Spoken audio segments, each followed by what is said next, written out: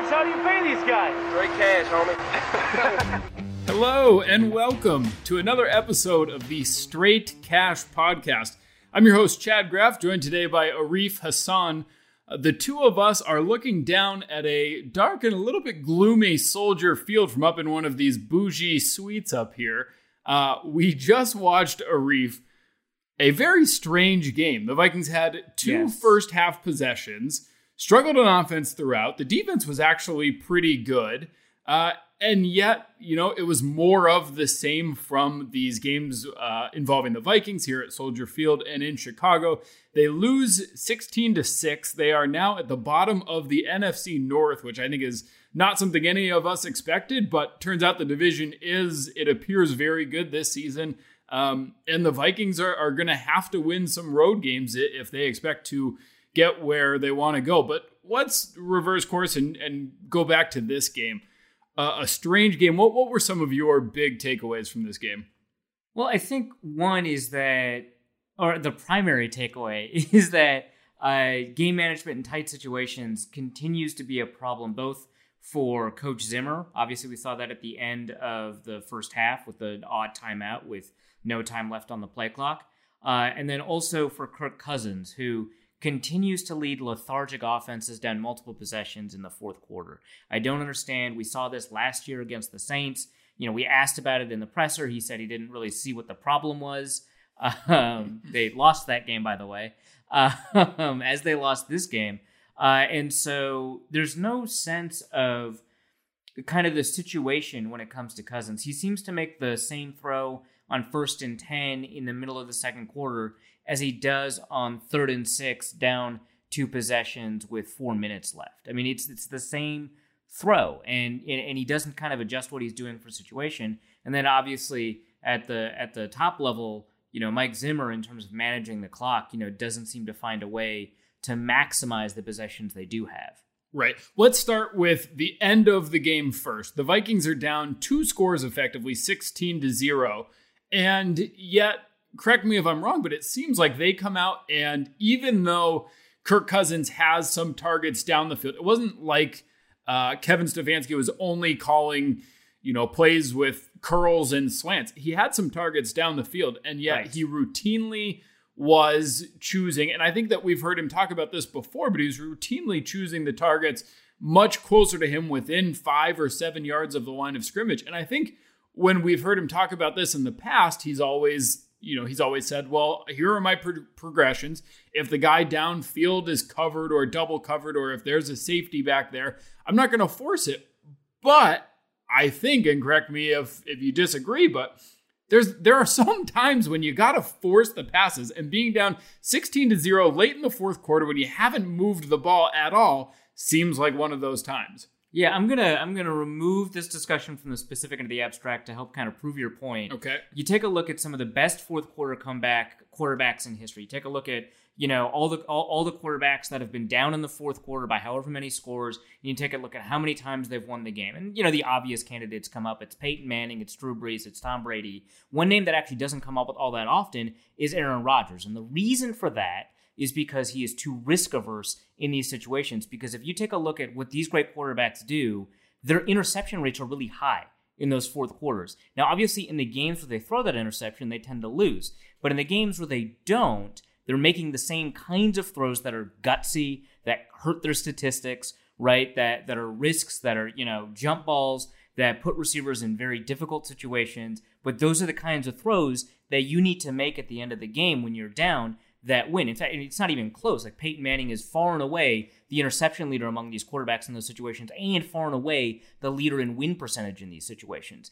And I think that's instructive when it comes to Cousins, who's clearly making all these safe underneath throws that don't really move the ball all that. I mean, it's like 6 yards, right? Or 4 yards. And it's like, you're technically getting first downs. Fourth quarter, 3rd and 18, he threw a 3-yard pass to Dalvin Cook. 3 yards. There was a linebacker right behind Cook. Right, yeah. 3rd and 18. It's an easy completion. And that's all that he can see is the easy completion. There's no inherent or internal risk calculus in his head about, hey, this is a low percentage throw to Stephon Diggs or Adam Thielen. And admittedly, Stephon Diggs is having kind of a difficult year relative to his talent level. But I mean, this is where he makes up for it, right? Like Dalvin Cook is great, but he's not going to turn that into a 90-yard run, right? Cook or Diggs down the field or Thielen down the field, they might get 40, 50 yards, they might get 0, or it might even be an interception, right? But a loss is a loss. If you keep on making these 3-yard throws, you're going to get a bunch of completions and a loss. Whereas if you throw just 2 or 3 times down the field to the 2 best contested catch receivers in the NFL. That is maybe the craziest part of all of this, is that they're a team built around these 2 amazing wide receivers who can go up and get jump balls. They're a team you would think when you look at their roster would be, if you're just looking at the skill positions, great at making these sort of comebacks or at least putting together these drives. And Kirk Cousins doesn't give them a chance. Yeah, it's stunning. And there's this moment near the end where it's a play action, which I don't even understand. Like, why would you run the ball? Which, by the way, they really fooled the Bears there. Yeah, they didn't bite, which shocking, right? And Diggs has 2 defenders on him, as is appropriate, and he's streaking down the field, and he's got a half a step on them, which in the NFL that's open, right? That's openish, right? There's if you don't place the ball perfectly, that's going to be pass deflection. If you place it poorly, it's going to be interception. It's not, winning odds on the throw, but he's open-ish, right? And he's streaking down the field, and it's Stephon Diggs. And Cousins checks it down. He's rolling out. He checks it down to C.J. Ham. And to C.J. Ham's credit, he catches it this time. Earlier, he dropped it, right? Fantastic. And you get 4, 5, 6 yards, something like that. And I turn and look at Diggs, and he's just looking either at the sideline or at Cousins because they're at the same spot at this point. And he's just got his shoulders, he's shrugging, he's got his arms wide, and he has no idea what's happening. Because in any typical situation, you'd expect a quarterback to give the receiver that shot because you're not really going to get that open that late in the game, that deep downfield, because that's what teams are expecting and that's what they're going to cover. So if you've got half a step, that's a better chance than you'll probably get for the rest of that drive. Yeah, and that to me brings us to the biggest story from this game. Yes, the offense was horrible. Yes, they lost by 10 points, but it's only week 4, 2-2. To me, though, the biggest takeaway from this, or the biggest, storyline that you can draw from this game is Adam Thielen and Stephon Diggs right now must be shaking their heads. Like, what in the world is going on? You mentioned that play and what happens with Stephon Diggs after. I believe it was that same play on the sideline. Diggs was waving his arms, clearly animated, yelling. Kevin Stefanski was right next to him. It was hard to tell if he was upset with Stefanski or just the offense in general, the lack of targets. You mentioned C.J. Ham. At one point in the third quarter, not like the small sample size of one quarter, in the third quarter at one point, C.J. Ham had more targets from Kirk Cousins than Stephon Diggs and Adam Thielen combined. And now I think we're starting to see the Vikings as 2 wide receivers, Adam Thielen and Stephon Diggs, maybe the best receiving duo in all of the NFL. Perhaps frustration starting to boil over. By the end of the game, Adam Thielen was just sitting alone on the bench. Stephon Diggs took off his gloves, threw him on the ground. There is clear frustration, and after the game, I think you saw it carry over there too. Stephon Diggs, for the second straight week, did not speak with the media, which on the one hand, fine, so be it. On the other hand, is not really making it much of a secret how he feels between as soon as we walk in, he gets up in full pads and walks out of the locker room. Last week, even though the Vikings won, he did the same thing in part because he was only targeted 3 times, had 3 catches for 15 yards. And then sent out a couple of cryptic tweets that I think sent Vikings fans into a little bit of a state of concern. Adam Thielen, on the other hand, was much more explicit with what he was going on. It didn't take some master reading between the lines to see that he is clearly frustrated. He said that he's more frustrated than any Vikings fans. He was asked at one point if it was difficult because he couldn't get any space. He couldn't get open against these Bears. And he just simply said, no, I didn't feel that way. Clearly insinuating that he does feel like he's getting open. Stephon Diggs, I think you would have to imagine, probably feels the same way. And yet Kirk Cousins is not looking to them. Right. And it's very clear that Thielen is not attempting to directly throw blame at Kirk Cousins. But you create a framework. You're like, hey, there's 2 elements to this. There's Kirk Cousins throwing the ball and you receiving the ball. How did you think you did on your element? And he says, basically perfect. So I don't know, right? Like, you know, I don't think he's wrong either. I mean, he was open downfield. We saw that a couple of times, and he's declining those. What's interesting, you take a look at the final box score: 13 targets between Diggs and Thielen. Fairly normal box score for them. Yeah. You know, 13 Seems targets. fine. But then you realize like almost all of these targets occur in the fourth quarter. And they don't seem to occur in situations that like make a ton of sense. Diggs short for a curl with no opportunity for yards after. The only one that made sense was Diggs had a slant. He got 18 yards, right? Like, great, I guess. That in the 4th and 2 when he threw it up to Diggs. But outside of that, I mean, just the fact that they had 3 combined targets midway through the third quarter spells out why there is frustration with their 2 best receivers right now. Right, and the answers that you get from Cousins after the game, which, I mean, I understand he's more accountable to the coaches than he is to us, but the fact that he wasn't even willing to just say, you know, perhaps earlier in the game I should have targeted them more, I think is because he says, you know, hey, the reason that, you know, I wasn't targeting them, and he describes a couple of plays where actually, in fact, for the most part, he did target them and it didn't work out. And it's like, well, we're not talking about the plays where you targeted them. We're talking about one play where Adam Thielen was covered, which is basically what he brings up. We're talking about all these plays where, unless you think that it's very likely that both Thielen and Diggs are covered for most of the game, in which case that's a different conversation, you know, it seems like you're not doing your job, right? Yeah. And he's just saying, you know, Ham is the best option on this play, or Cook is the best option on this play. And it's like, I have a hard time believing that CJ Ham is the best option for most of the game. And it's, you know, I don't want to go back and, you know, play what if this or what if that, but Vikings' first drive actually doing okay and moving the ball. And they have, I believe it's a 3rd and short, and they're at the Bears' 47-yard line. Kirk Cousins drops back. Adam Thielen beats his man in coverage, headed toward the corner of the end zone. Thielen seemingly is going to have a decent shot at a touchdown, probably an easy touchdown with a good ball. And yet Kirk Cousins overthrew that ball. After the game, recognized that's a ball that I've got to make a better throw there. We have to make that play. But just to think about how different this game could have been if they suddenly hit Thielen for a 47-yard pass. It's a 7-7 game. Like, the whole complexion just changes. And instead, the Vikings only got one other possession the entire first half, which really sort of threw everything out of whack. But let's talk a little bit about the game plan in general. The Bears did not have Akeem Hicks, which perhaps raised some hopes that they might be able to run the ball. And yet 14 carries for Dalvin Cook and only 35 yards. Do you think they were too insistent trying to run on this great defense? Is that an okay strategy? They just have to execute better? What did you make of just at least sticking with the run early? Well, so the question is like whether or not you can expect to get returns, which, I mean, sometimes that's not yards. I mean, the team is very explicit that sometimes they want to run the ball because running the ball opens things up later in the game. And, you know, there's some evidence that maybe that's not the case, but that's what they believe, right? And so if that's, are they getting all of those goals accomplished? It's very clear they're not getting those yards. I would say going into the game, we wouldn't have expected them to get those yards. You know, the defenses they've been running against are famously just like not good at defending the run. I mean, which that's how you get to 6.6 yards a carry for the season, right? Like, which you have a good running back against bad defenses.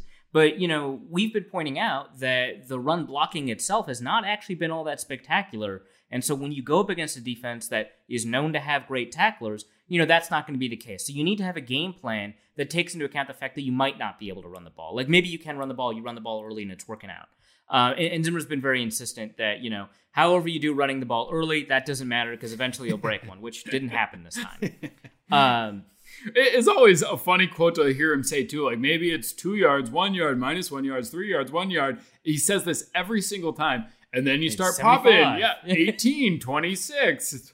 Well, it doesn't always seem to work out that way. Right. And so when that's the case, you need to have plans put in place. And it doesn't, I mean, Thielen basically even said, you know, it seems like we don't have a plan for when the run game isn't there. Right? Which is silly because you think your normal response is, well, yeah, the plan is to pass the ball, right? Right. But like they just don't seem to have an offense that seems very well comfortable or suited to throwing the ball, and they had to throw the ball this game. Like, we knew that by the end of the year, they're probably going to throw more than they're going to more than they're going to run. Right? That's what every team in the NFL does. You're very run heavy, and they're just not prepared to throw the ball.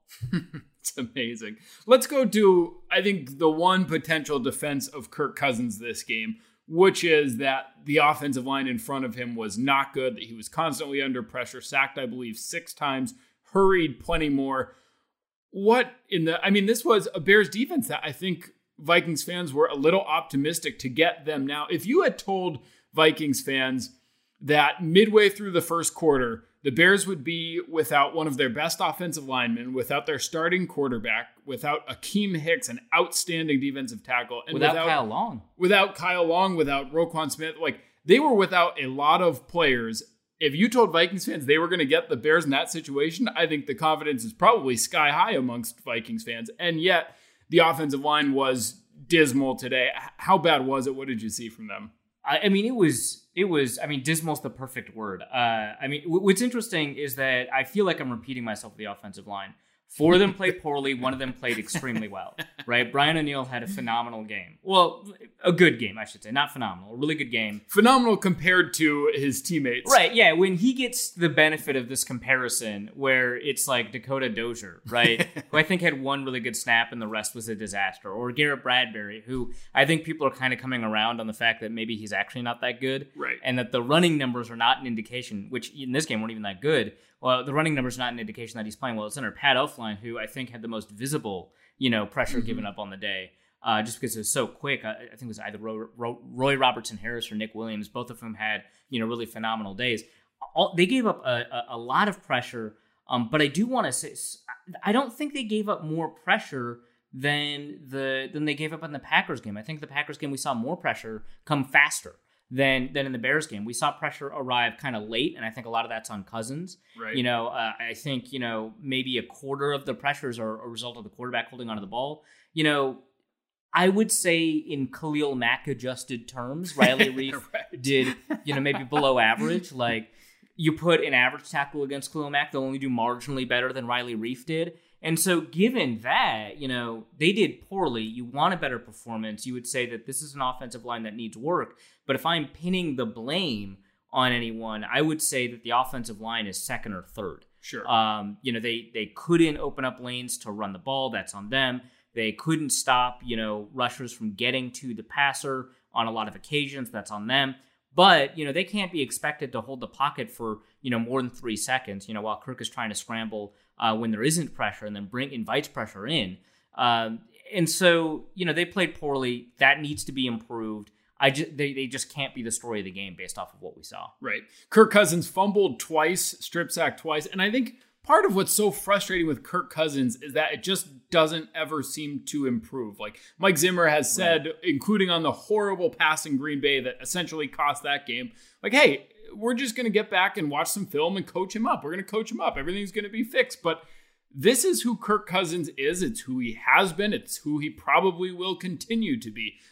When it's time to lead a big drive and let Thielen and Diggs go make a play, he's probably going to check down because the opposition has those two, double covered or has a safety high. The read says this, I do this. Right. The read says this, I do this. It's so predictable and very robotic at this point, and yet I think it's still maddening. Like, everybody knows this is what Kirk Cousins is probably going to do. He's not great at protecting the ball when he is in the pocket. He's not great at making reads and understanding situational football. And yet we all sort of expect different things when those same situations come up. It's got to be so maddening. I think it's because we have so much experience in the rest of our lives with people improving on their flaws, right? Like, we form relationships with people that over time we expect them to improve as people, right? And so when we're in another atmosphere, like in a football game, and you're seeing the same person that you saw 5 years ago, it's so it's unspeakably frustrating. You see a rookie do that, and you're like, okay, fine, right? But he's going to learn. He's young. Like Mike Zimmer said, we're going to coach him up. A couple years of Mike Zimmer, it'll all get better. Right. And now, Cousins leads the league in fumbles since 2017 or something like that. I'm confident that if you go all the way back to 2015, he's up there, top 3. I wouldn't be surprised if it was number 1. And we asked him in the offseason, hey, so this fumbling thing seems like it's a problem. And he's like, yeah, I checked the data, and it isn't. So, not really. You guys are kind of overblowing this. What are you talking about? It's like, well, the fumbles happen in different ways. And it's like, well, they happen in different ways to you more than anyone else, right? So that means something. But, he's like, yeah, and so we figured out kind of how those fumbles occur and how to stop them. And then, this last, against Green Bay, we're like, okay, so the fumble things, they happened again, right? So sounds like it is a thing. And he's like, yeah, they happen in different ways again. I got to protect the ball, my fundamentals. I got to bring that ball in. I got to be aware of that guy. And it's like, well, okay, now we know that. Can you? Right. 4 games this season for the Vikings. 3 of them multiple fumbles from Kirk Cousins. At the top, Arif, you mentioned in-game situations and 2 of the horrible sort of flabbergasting ones that the Vikings made. We've gone over, the strange drive from Kirk Cousins down 16 where you continue to check down. And even though it culminated in a touchdown, took up way too much time. The other strange one comes at the end of the first half. There's a little more than 2 minutes remaining in the half, and the Vikings get a stop on third down. I believe it's 4th and 2 from maybe the 35 or 37-yard line, something like that. At first, Matt Nagy sends out his rookie kicker, and it looks like they're going to attempt a field goal. So Mike Zimmer and the Vikings counter with their field goal block team. They all come running onto the field. Around that time, it seems either Matt Nagy changes his mind or this was intentional. That part is not entirely clear, but the punter sort of starts waving to Pinheiro, the kicker, get off the field, we're going to punt now. So now they're lined up to punt, and the Vikings, realizing this, decide, all right, we need our field goal block team off the field, and we need to get our punt return team on the field. As they're doing that, Mike Zimmer, I think, is starting to become fearful that they're going to get a 12 men on the field penalty. But what apparently he's not realizing or looking at in the middle of all of this is that the Bears are nowhere near ready to snap this. There's 2 seconds left on the play clock, and they seem perfectly content to just take a delay of game penalty to give them more room to punt the ball. It's something that happens in a lot of football games. But instead, Mike Zimmer decides to call timeout. Matt Nagy, I think, looks at that and is like, what you're doing? What? Like, all right, fine. You want to call timeout and not give us the extra room to punt? Then we're going to go for it. Right. They go for it, and that drive ends in a field goal. And of course, the difference in this game was not just a field goal, but going down 10-0 at the half, I think felt a little bit different than 7-0, obviously. And even if it didn't ultimately impact it in terms of the Bears didn't win by 3 points, just a strange play, sequence, decision. I don't really understand all of that. You were there for Mike Zimmer's press conference. What did he say? What were your takeaways? Well, so just going back to like the situation on the field, not only were they not ready to do anything, their long snapper wasn't even over the ball. Right? He wasn't touching the ball. As the clock winds down. 2 seconds left on the play. Like, if you look up and see that, they're taking a delay game. Right, yeah, and that's it, right? You don't need to line up, and they're not willing to initiate a 12-man on the field penalty because they have to snap the ball for that to happen. Right. And so I was just baffled. I think a lot of us were surprised when we heard it was the Vikings who called the timeout. Like, I fully expected it to be the Bears, right? And I don't know why they would want to, because then you give an extra play to the Vikings, but fine, whatever, right? So the problem there is not just that there's a 3-point gain for the Bears from that. It's that the Vikings would have gotten the ball back with 2 minutes left. And so, which, would have been nice. And so, right. Maybe they have the potential to score, right? And so you could actually cut, it's a 10-0 lead into a 7-3 lead or something, right? Like, that's enormous. So we asked this to Zimmer after the game, and honestly, I'm pretty okay with his answer. He was just like, I made a mistake. Yeah. I made a mistake. And we asked, well, did you think you were going to initiate a 12-man on the field penalty? Because that was kind of the speculation. And he goes, no, I just made a mistake. Yeah. Fair enough. He made a mistake there. The Vikings defense, Zimmer's, of course, beloved unit, struggles on the opening drive. Although, struggled and perhaps helped the Bears along with a couple of penalties. At one point, seemed to have taken the ball away with a strip sack of Mitch Trubisky on the play that Trubisky hurt his left shoulder. Looked like they were going to set the Vikings up for good field position, and then there was a penalty down the field, I believe, on Anthony Harris. And so the drive continues, and Chase Daniel comes into the game and, frankly was better than I expected Trubisky to be. So yes, that is the appropriate way to put it. And I think he threw it to his left. So there was also that for you. Forced them to defend the whole field.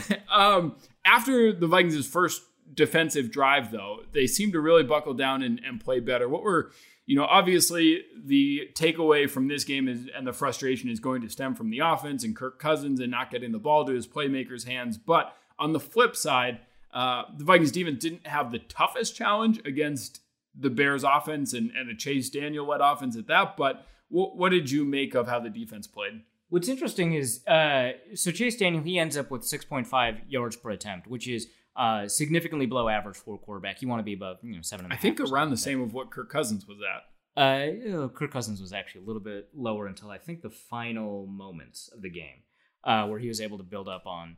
But yeah, 6.47 for Cousins, right? Building on a fourth, Yes. So what's interesting is that's pretty below average. But you take a look at his passer rating; it's 101.4. Well, why is that? His completion rate was very, very high, and so it kind of feels like all these drives are just kind of weighing on the Vikings. But it turns out in the second half, the Vikings allowed 1 third down conversion. They forced 5 punts. And 5 punts in like 7 drives is amazing. It's incredible. And so there's this feeling that Chase Daniel is driving down the field, and it turns out they're just forcing a lot of completions. And the reason all of these completions are happening, and they're happening really fast for very few yards, is because the defense is actually generating a ton of pressure, and he has to get rid of the ball really quickly. We saw a really incredible performance from Everson Griffin. We saw a really good performance from Danielle Hunter. I didn't expect to see a stretch of games where Griffin has actually been playing better than Hunter, and that's not Hunter's fault. Hunter's playing very well, and Griffin is playing at this incredible level.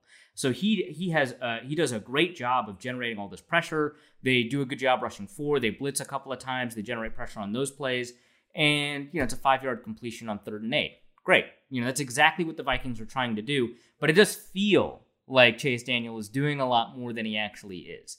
And so that kind of, I think, contributes to like the sense of frustration that it feels like they're marching down the field, but they force these punts, even before they get to the 50. And so I think that's a lot of it. Obviously, holding the Bears to 2.2 yards a carry. I mean, that's extraordinary. 4.0 yards per play. That's what the Bears finish with. I mean, that's just awful offensively. I mean, whenever that happens, the Vikings should feel like, all right, this is going to be an easy win. We don't have to worry at all today. Right. They allowed 4 scoring drives. One of those drives, the Bears had negative yardage, right? It was a negative 4-yard scoring drive. You can't hold that against the defense, right? It's a fumble, within the red zone. I knew how poor that drive was, but I guess it didn't hit me that they had a negative 4-yard scoring drive. Yeah. And so, on drives where Chase Daniel starts as the quarterback and gains positive yards, they gave up 6 points, right? And so, the Vikings gave up an opening drive touchdown. I guess you just have to bake that in now. Right. And for the rest of the game, they were stunning. The idea that, they gave up like a quarter of their points on a drive where they actually forced the offense backwards is hilarious to me, but also is like demonstrative of the fact that the defense actually played, I think, a lot better than people think, given kind of how this game went. And I think it's just because after the Bears went up 10-0, it just felt like that was insurmountable. And so the fact that they continued adding, 2 more scoring drives to it, it just feels like chipping away, and it feels like the defense is just kind of allowing these things to happen. But actually, they played a really phenomenal game. 72 total rushing yards because of those 2.2 yards per carry. I mean, the Bears wanted to salt this game away with the running game. They've got, a running back that they drafted that they like a lot, David Montgomery. They've promoted into the starter. He's, in college, he was the best at forcing missed tackles, and he can't get going, so they're forced to throw the ball on 3rd down. And so, they did a really good job forcing the Bears offense to do things that they didn't want to do, and in fact, couldn't even execute all that well. Yeah. If you're interested in a podcast on Minnesota sports that perhaps is covering a team that is winning a bit more than the Vikings, we encourage you to check out the Puckett Will Do It Live podcast, brought to you by Dan Hayes and Zach Pierce, episodes twice a week, and a very, very big announcement coming on Monday. Before we wrap up, Arif, let's just look forward a little bit. The Vikings on the road again next week, now heading to the New York Giants, who, I think have gotten a little bit of good news and a little bit of bad news. They're still without Saquon Barkley, even though he continues to say he'll be back earlier than expected. But what has worked out for them is their new rookie quarterback replacing Eli Manning. And now suddenly the offense is working, and the Giants don't seem as bad as I think a lot of us expected from the Vikings. What are you looking forward to? So I was peeking over to the Giants Washington game in part to watch, old friend Case Keenum, which didn't have to watch last very long. Yep. Yeah. The Vikings open at 4.5-point favorites. When I tweet this out, people didn't believe me, which I understand. But, I think, Jones actually didn't have all that great a game. The Giants defense did a really phenomenal job. That's bad news for the Vikings because, they can't seem to perform against good defenses. But Jones had a bunch of, turnover-worthy plays. He made a bunch of rookie mistakes. It's fine. There's no, indication that this is a bad pick for the future. But, given that, he's had one good game, one poor game where they just happened to win by 21 points or something like that, it's there's a big unknown here. How are the Vikings going to do against a rookie who's had a bad game and a good game, who's clearly provided a spark to the offense regardless of how well he's playing, and a Giants defense that seemingly does have the ability to force a bunch of turnovers. Now, admittedly, they were against a rookie quarterback in Case Keenum, able to get 5 interceptions, but right. It's interesting to think that the Vikings are these kind of overwhelming, and I assume that's going to get bet down probably as soon as that opens. But the Giants are even at home, right? Yeah. So that's probably going to get bet down. But the assumption is that the Vikings are just this overwhelmingly talented team, and player by player they are. But the question is whether or not they can bring that talent to bear, and that's just kind of this huge question mark at the moment. A question that I think Adam Thielen and Stefon Diggs are currently asking. That will do it for another episode of the Straight Cash podcast. If you like the show, we really encourage you to rate and review. That goes a long way for us. And if you're not an Athletic subscriber, you can do so for 40% off at theathletic.com/straightcash. We have a Thursday bonus episode available only on the app, exclusively to subscribers, that we would love if you could check out. And as always, thanks for listening.